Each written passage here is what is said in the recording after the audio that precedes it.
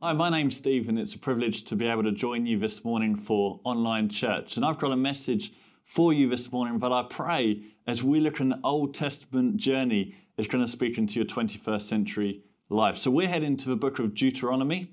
If you want to follow along this morning, we're going to be in Deuteronomy chapter 1, and we're going to begin verse 2. And as I said, we're looking at this Old Testament journey. Let me just set the context for this moment, that Moses is leading the people of Israel, and they're on the edge of a promised land. They're about to step into the promise that God has for them. And he's got some words that he wants to share with them. But as we're going to see as we look at this today, they'd spent a lot of time wandering in the wilderness. They spent a lot of time in this kind of no man's land, in between God rescuing them out of something and God taking them into something.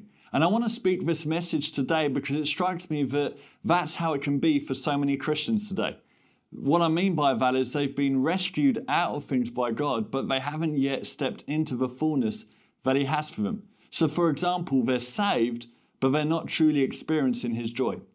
They've been rescued from slavery to sin, but they're not actually living in his peace.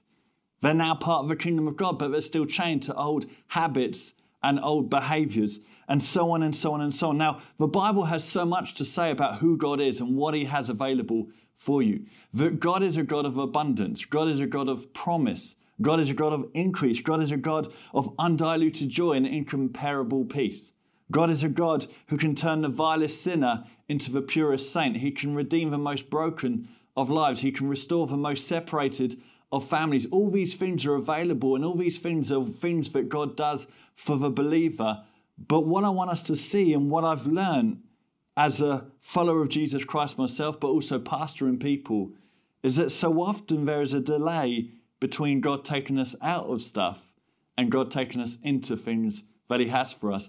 And that delay can come because of how we are on the journey. And so I want to look at that today. So let's read from Deuteronomy chapter 1.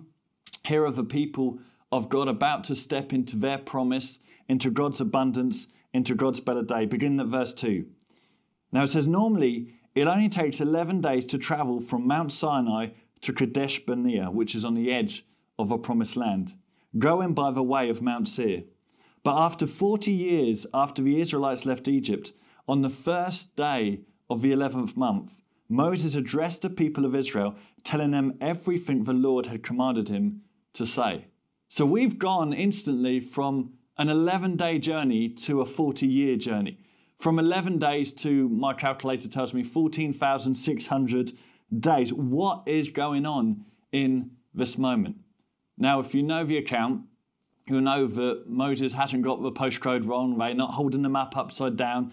What's happened in this moment is that the Israelites have displayed certain behaviors that have caused this delay. And I want us to just pause for a moment and look at the overall story, because I believe it's going to teach us something for our lives today. So let's step back for a moment to Exodus chapter 3, and we're going to begin this journey together. Now in Exodus chapter 3, there's a moment where God comes to Moses and gives him a mandate for his life. Remember, Moses, if you know the story, encounters God through the burning bush. And God says to Moses, I'm going to use you to lead the nation of Israel out of slavery and into a better promise that I have for them. Let's pick this up in Exodus chapter 3, verses 7 to 8. God says to him, I have certainly seen the oppression of my people in Egypt. I have heard their cries of distress because of our harsh slave drivers. Yes, I'm aware of their suffering. So I have come down to rescue them from the power of the Egyptians and lead them out of Egypt into their own fertile and spacious land. It is a land flowing with milk and honey, the land where the Canaanites, Hittites, Amorites, Perizzites, Hivites, and Jebusites now live. So God says, Moses, I am going to use your life to take this nation out of slavery, out of captivity, and then take them into the promise that I have for them. And over the next few chapters, indeed the next couple of books in the Bible, we read of that journey until the moment of Numbers chapter 13. And this is a moment where they stand on the edge of a promised land for the very first time. Now, up until that point, so much has happened. We read that he miraculously rescues them from Egypt, and you've got all the plagues and the Passover lamb and all of that kind of stuff. And then he takes them to the Red Sea. And God miraculously parts the ocean and the Egyptians drown, and you know the story, but so often we can gloss over so much of that. Yeah, I wonder, when was the last time you saw God do that for you?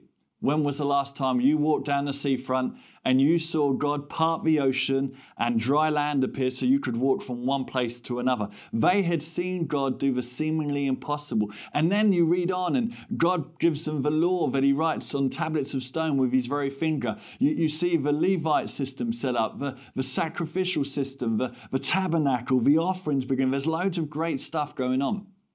But there's also a lot of ugly moments. That even though the Israelites had seen God do so much, they are always complaining about God and to God. Even though he's provided water for them and food to eat, whenever they got slightly hungry, whenever they got slightly thirsty, they began to complain about his provision. They even began to say, we would have been better off back in Egypt where they were in slavery and captivity. Then we have a moment that's recorded where Moses is up on the mountainside receiving instruction from God. And they say he's taking too long. And so, you know the account, many of you, they have this moment where they set up a golden calf and they worship this object instead of worshiping their God. And yet God, throughout all that time, is faithful to them. And so we come to Numbers chapter 13. This is the first time, not Deuteronomy chapter 1, but this is the first time that they are encamped on the edge of the promised land. Numbers chapter 13, and already this has taken 18 months. So already what should have been an 11-day journey has taken an 18-month hike. Why? Because God was doing something within them on the journey.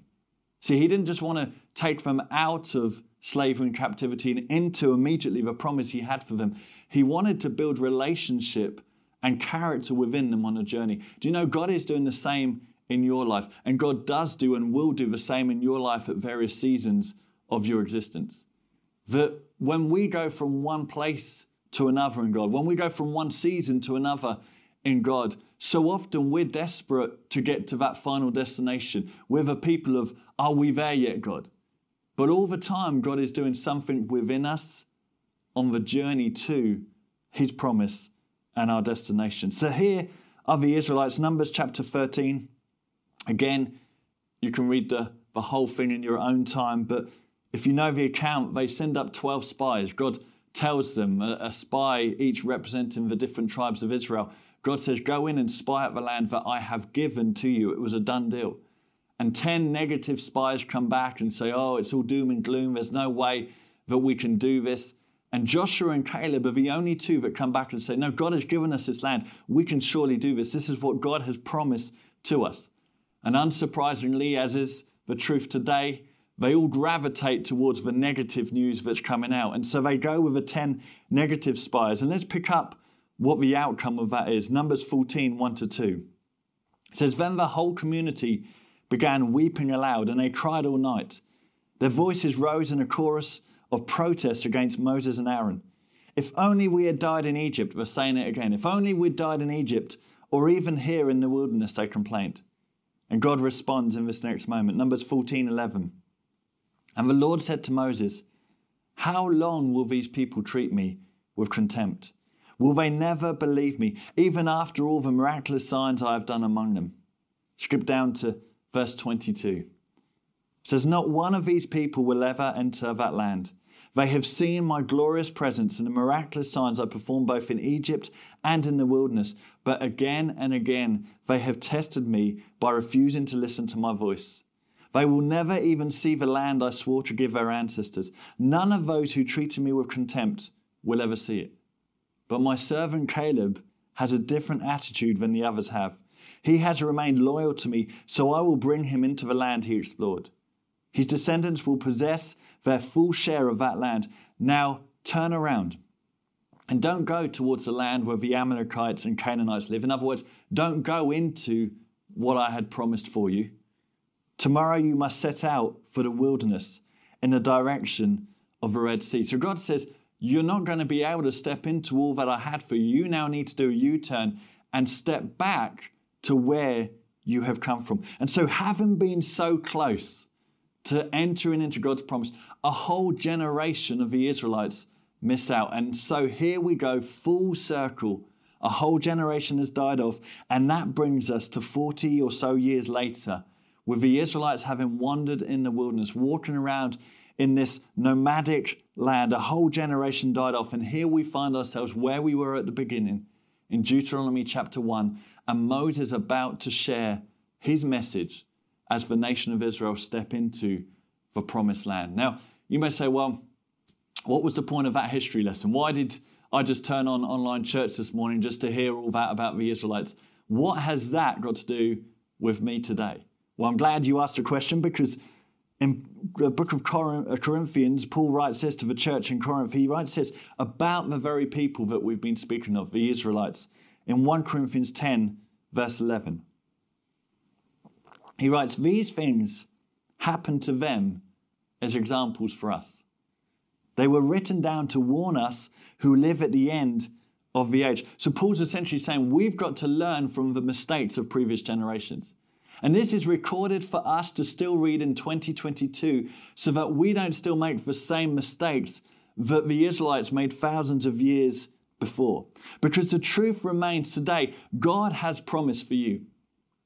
I don't know where you're watching this from. I don't know what you're going through in your life right now, but God has promised for you. It may not be a physical promised land like it was for the Israelites, but God has promised for you. God offers hope. God has a better place than where you currently find yourself in life. And that doesn't mean that life will always be easy. That doesn't mean that life will be without trial. In fact, Jesus said the opposite will often be true. But there is a reality that God has greatness and blessings awaiting us.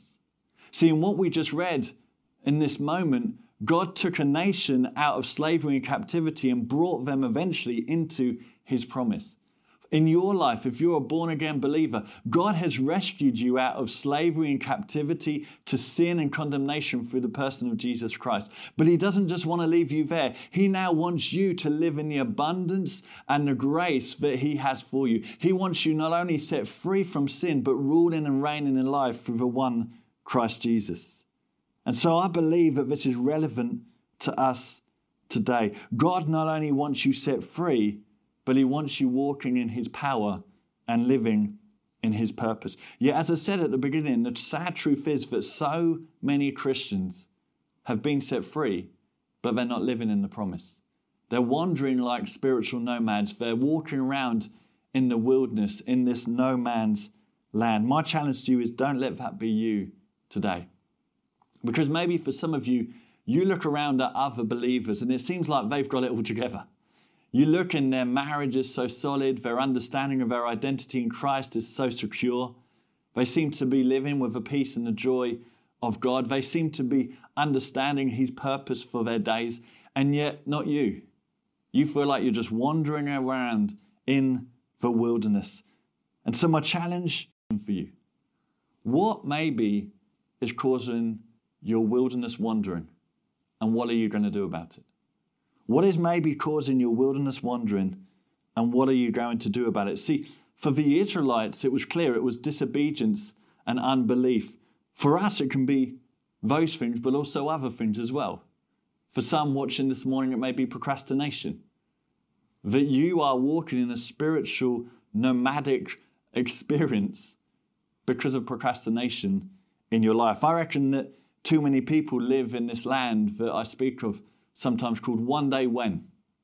That we talk about our future and all that God's going to do in our lives, and we say, one day when I'm less busy, one day when life calms down a little bit, one day when I've got my act together, one day when I'm good enough, whatever that even means, then I'll inherit everything that God has for me and I'll walk in the purposes of God for my life. One day I'll take that step of faith.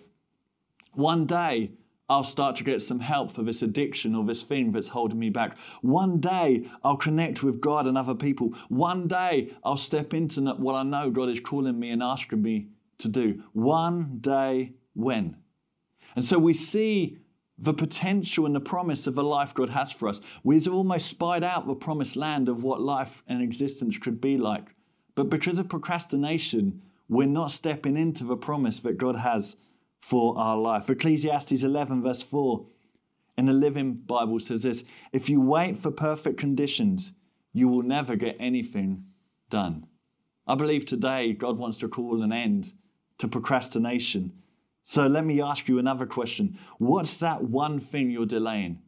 And what's the excuse that you're giving?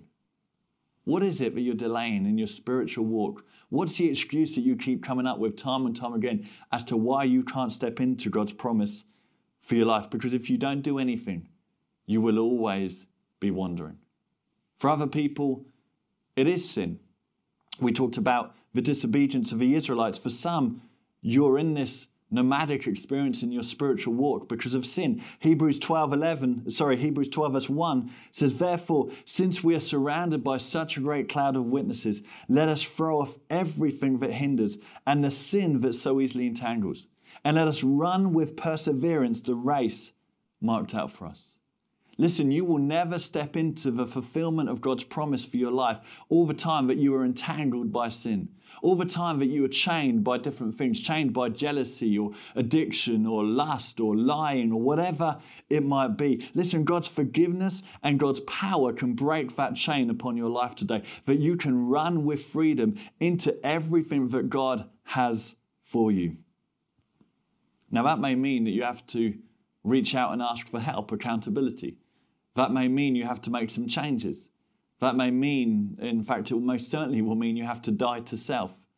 But if you don't do anything, you will forever be entangled in that sin that is stopping you from reaching into the promise that God has for your life. For other people, it's their past. They're continually looking back at their slavery, looking back at their captivity. And you will never step into the promise of God for your life if you're continually looking back at the mistakes that you made, the regrets that you carry, the hurt that you caused to others or others caused to you. But for others, you may say, but Steve, the things that I'm looking back at, they're good things. God was really working in my life. Those were the good old days. What's wrong with that? Surely looking back and celebrating the good old days doesn't stop me from stepping into God's next for my life. Well, listen to what the Bible says in Ecclesiastes 7 verse 10. It's pretty blunt. It says, don't long for the good old days. This is not wise. So if we're forever looking back and saying those were the good old days, that's when God was working in my life, then the Bible says we're not walking in wisdom, because God has a future, and God, whatever he's done in the past, is going to do even greater things in your future. For other people, again, like the Israelites, it's unbelief. You're just not sure that your God is that good, that he could take somebody as broken and messed up and unqualified as you see it, and do something amazing in and with their life. You're convinced that you can never really live in the fullness and the promises of God for your life because you're somehow disqualified from running the race. So you see others living in their promised land. You see others living in the fulfillment of all that God has for them, but not you. You're just walking around in the wilderness. See, isn't it funny that the Israelites had seen God do so much? They'd seen him rescue them from slavery and captivity. They'd seen him part the Red Sea. They'd seen him provide water and food. They'd seen him guide them through fire and a cloud, all these things that were taking place. And yet they didn't believe that he could fulfill his promise of a land flowing with milk and honey. Unbelief will cost us. Doubt will cost us and prevent us from inheriting and stepping into the promise of God for our life. The Bible instructs us very clearly as new creations. We're to walk by faith and not by sight. To walk according to God's promises and not what we see in the natural. So what is that step of faith you need to take? What do you need to believe God for that is way beyond what you could do in the natural and what you could see in the natural? Because if you keep doubting, let me tell you, you will keep wandering, walking around thinking, what could be in my life? And finally, for some, it's attitudes. You say, well, what do you mean by attitudes? What attitudes are preventing me from inheriting the promise of God for my life? Today, I believe some of you watching may be missing out on God's potential and God's best for you, and you may not be living in the fulfillment of all that God has promised for you because of attitudes, unforgiveness, offense, anger, jealousy, all these things that the enemy again tries to entangle us with. All these things that cloud us from receiving God's best. Matthew 24 verse 10 says this. And then many will be offended. Many will betray one another and will hate one another. When we allow ourselves to be offended, when we don't deal with it, when we allow it to become hatred and all those kind of things, that will cost us time on the journey to the promise God has for us. And offense can happen anywhere. Offense could be happening right now in your marriage, in your friendships. It could happen in the business and workplace setting. It could happen in the place of church, even on online church. You could find yourself in a place of offense. And if you are walking in offense, if you have a seed of offense in your heart today and you do not deal with that, let me tell you, it will turn into a harvest in your life that could cost you not days, but years. And if we remain offended, and if we refuse to forgive, what should only take a season may end up costing us a lifetime. So what are we going to do? Because we have a choice. Listen, God in the person of Jesus Christ has done everything that he needs to do. The rest is on our game now. What are we choosing to do? Will we step into the abundance and the promise God has for us, or will we keep wandering? Now, if we want to inherit the promise, it will require an attitude change or an action change from us. The reality is, looking at this account today, that nearly all of those who started out on what should have been just an 11-day journey didn't inherit the promise of God for their lives. They were set free, but they never stepped into the real promise. Listen, you only get one life. I want to encourage you today, online church, don't settle just for your salvation. Now, don't mishear me. Salvation is amazing in itself. All that we've inherited and received through the grace and the goodness of God. Don't underplay your salvation and what we've been saved from. But God doesn't want you to just settle there. God doesn't want you to just be set free. He wants you to walk in the fullness and the promise that he has for your life. Don't keep walking in a spiritual nomadic experience because you procrastinated, because of sin, because you kept looking to your past, because of unbelief, because you let offense get a hold of you and you refused to forgive, because a generation never made it. But imagine what it must have been like for Joshua and Caleb as they had that moment of walking around the promised land, having received all that God had for them. What action today, as I've been speaking, as the Holy Spirit may be prompting you with, to begin to think about and look at in this coming week? That as you choose to take that action with the Holy Spirit's help and empowerment, that you can inherit every promise that God has for your life. Let me pray for you this morning. Heavenly Father, I thank you for your word. I thank you that these things were written down for us to learn from and to understand your ways. Heavenly Father, I pray for every single person watching this live this morning or maybe catching up with this later on as they're listening to this, that Holy Spirit, I thank you that you will add to the natural words that I have spoken and that there will be spiritual decisions and commitments made today that will change people's future.